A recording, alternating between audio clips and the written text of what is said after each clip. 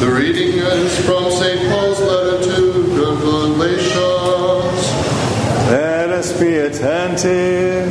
Brethren, before faith came, we were confined under the law, kept under restraint until faith should be revealed, so that the law was our custodian until Christ came, that we might be justified by faith. But now that faith has come, we are no longer under a custodian, for in Christ Jesus you are all sons of God through faith. For as many of you who are baptized into Christ have put on Christ. There is neither Jew nor Greek, there is neither slave nor free, there is neither male nor female, for you are all one in Christ Jesus.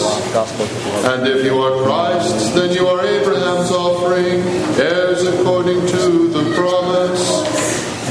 I mean that the heir, as long as he is a child, is no better than a slave, though he is the owner of all the estate. But he is under guardians and trustees until the date set by the Father. So with us, when we were children, we were slaves to the elemental spirits of the universe. But when the time had fully come, God sent forth His Son to redeem those who were under the law, so that we might receive adoption as sons. Peace be to you, the reader.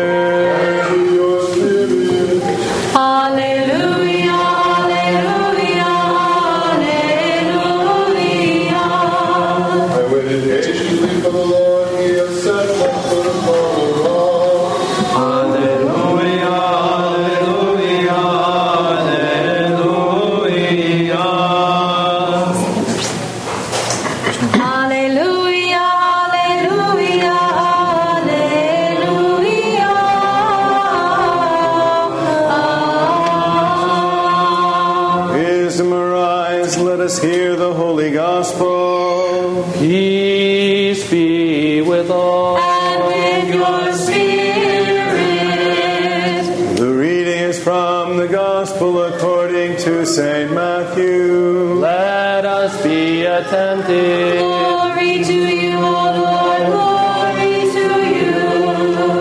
At that time, Jesus saw a great throng, and he had compassion on them, and healed their sick.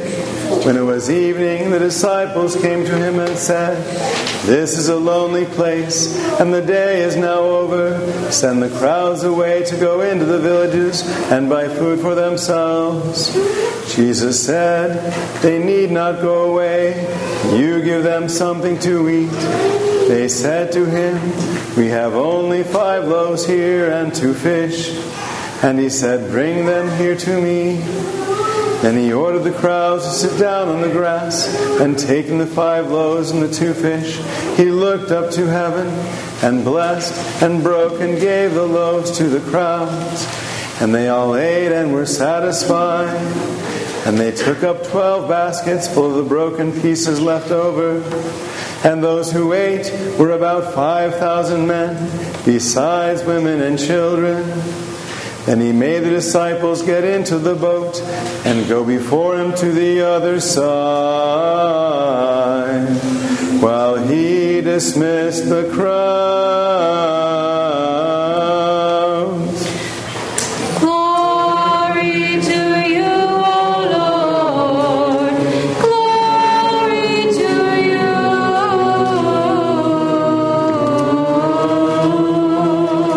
Peace be to you who reads the good tidings, and to all the people. And to your spirit. In the name of the Father, and of the Son, and of the Holy Spirit. Amen. This particular gospel passage is in every one of the 4 gospels, and that's not usually the case. But each of the evangelists, guided by the Holy Spirit, thought that this event was so important that they all put it into their gospel narratives.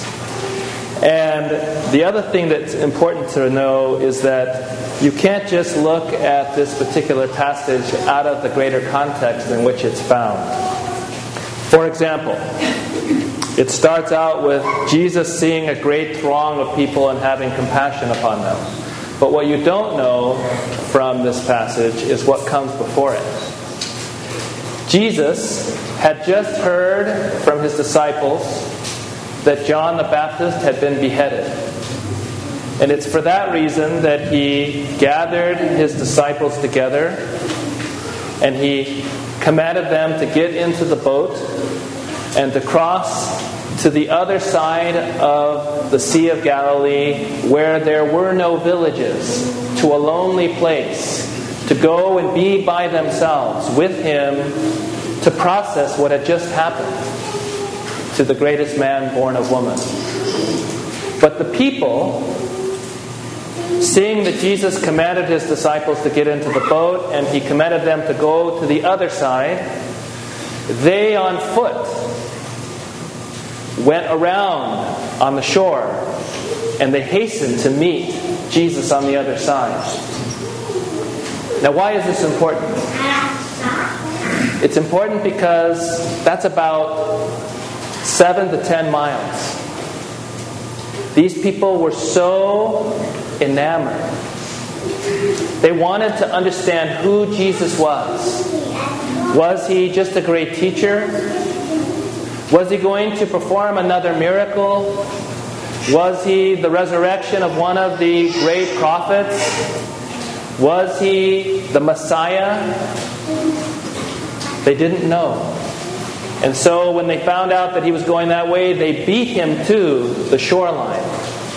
And when Jesus got to the other side with his disciples, hoping for some rest, some prayer, and some processing, there was a great throng of people. Now, I don't know how you would feel, but if I had one expectation and another reality confronted me, I might be annoyed or disappointed or put out. But that's not the case with the God-man. It's not that he didn't know that there would be a great throng of people there. He did, but his disciples surely didn't. And when he saw this huge crowd, and we're talking over 10,000 people, he had compassion on them. His heart went out to them. And the Gospel of Matthew says that he healed the sick. And surely this is what he did first. He had all of the sick people brought to him, and he healed them one by one. But what the other evangelists say is that he also, in addition to healing them, taught them many, many things. So he began to share with them the truth about the kingdom, the truth about themselves, the truth about the need for repentance and God's love, and all of these other beautiful things that were necessary for their salvation. So much teaching that the day had gone, and it was now evening. And Jesus, in the Gospel of John, had already at the beginning of the narrative asked what they had and by way of provisions to take care of the people. So he already had in his mind that this was going to take all day and that the people would not have anything to eat. In the Gospel of Matthew, this whole issue remains silent. And Jesus waits until the disciples bring it up themselves. It's important that they pointed this out to Jesus. Lord, should we tell these people to go home and find food, or go to a village and buy food for themselves? Because they've been here all day. They traveled all the way around the Sea of Galilee by foot. And they have been sitting here listening to you. We don't have anything that we can do to help them. Jesus said, well, go find out what you do have. And the disciples went out and they found a young boy who had 5 barley loaves and 2 fish. One of the commentators says, barley is not the best flour to make bread with. It is the poor person's flour.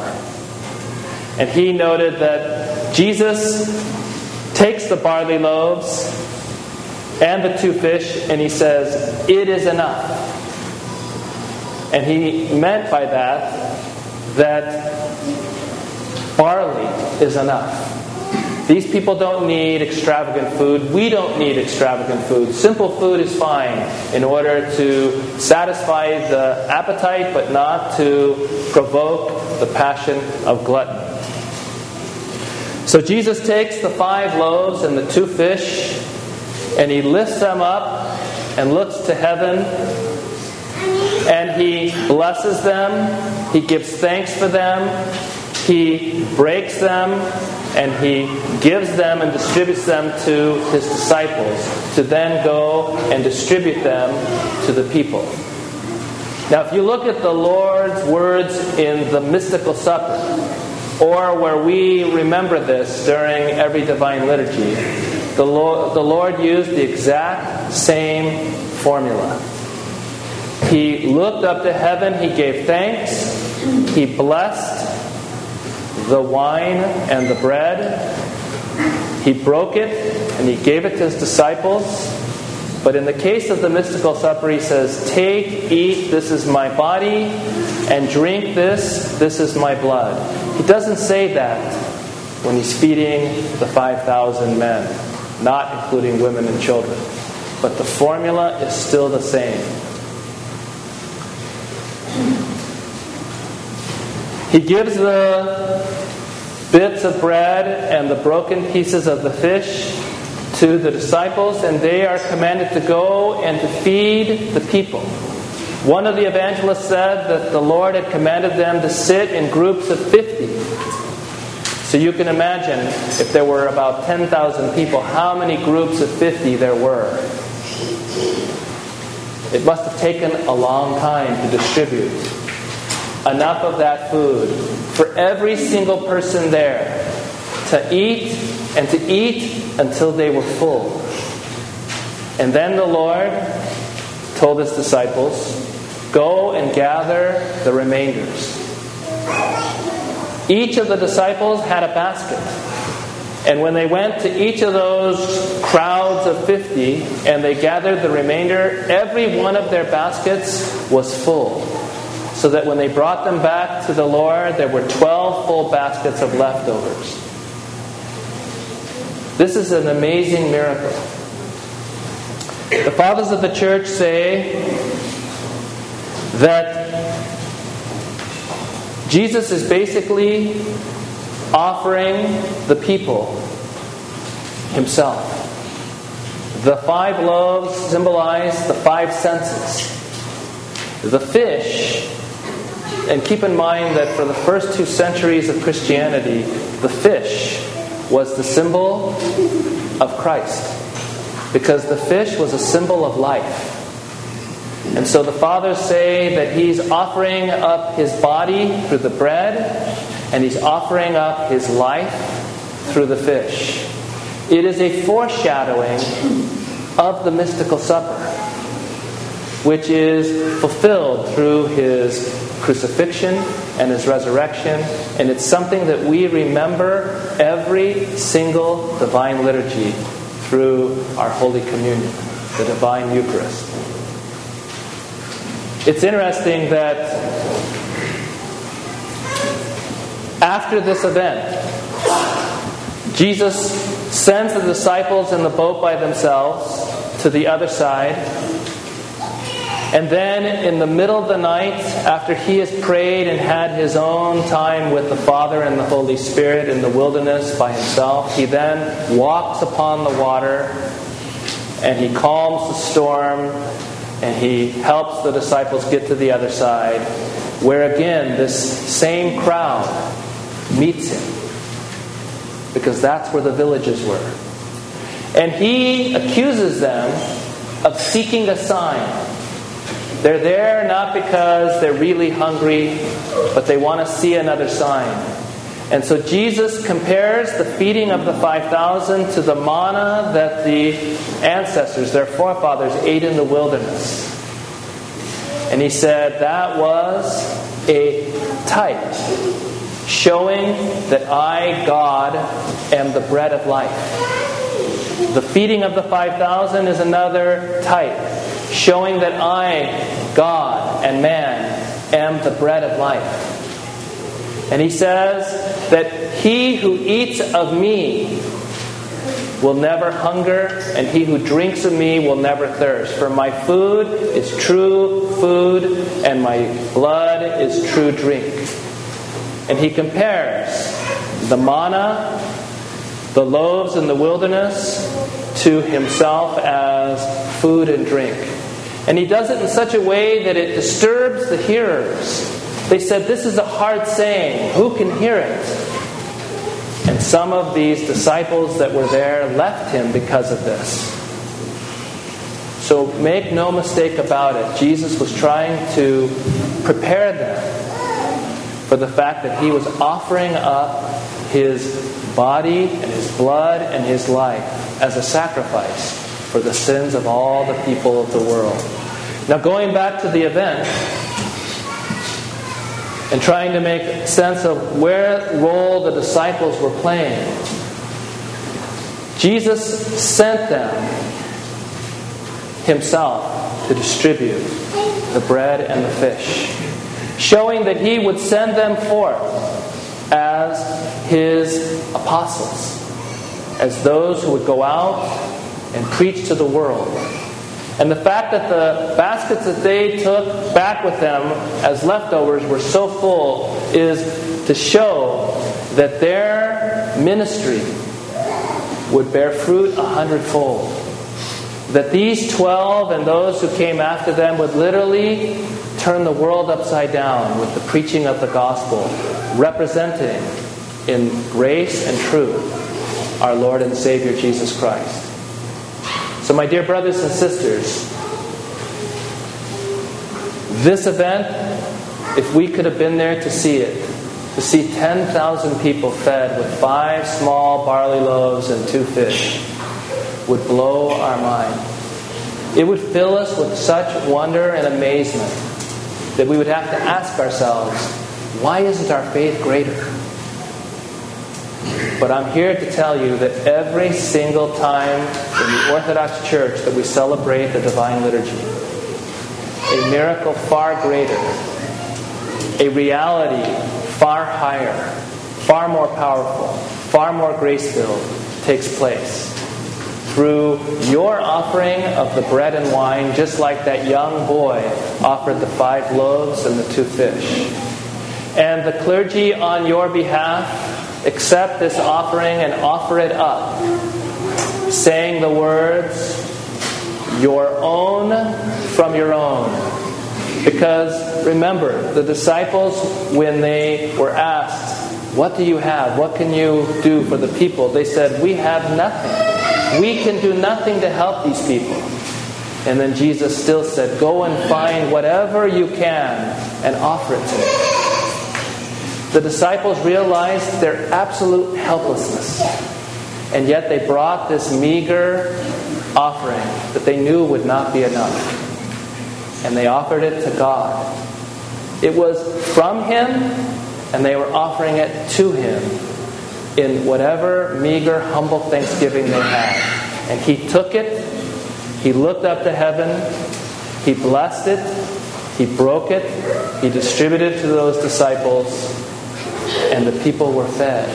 They were fed to satiation with Christ Himself. Just as we make this offering to God from what He has already given us, and He multiplies it and He changes it into His own body and blood, and we receive unto the fullest of the grace that He offers us, unto the degree that we are prepared, unto the degree that we can receive this grace unto our own transformation.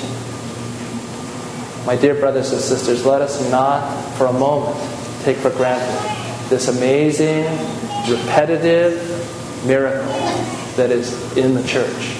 The Holy Eucharist, Christ's body and blood, His offering of Himself and His whole life, so that we can receive the remission of sins and life everlasting. Let us indeed be filled with humility, gratitude, and amazement. And let us approach with faith, fear, and with love. Amen.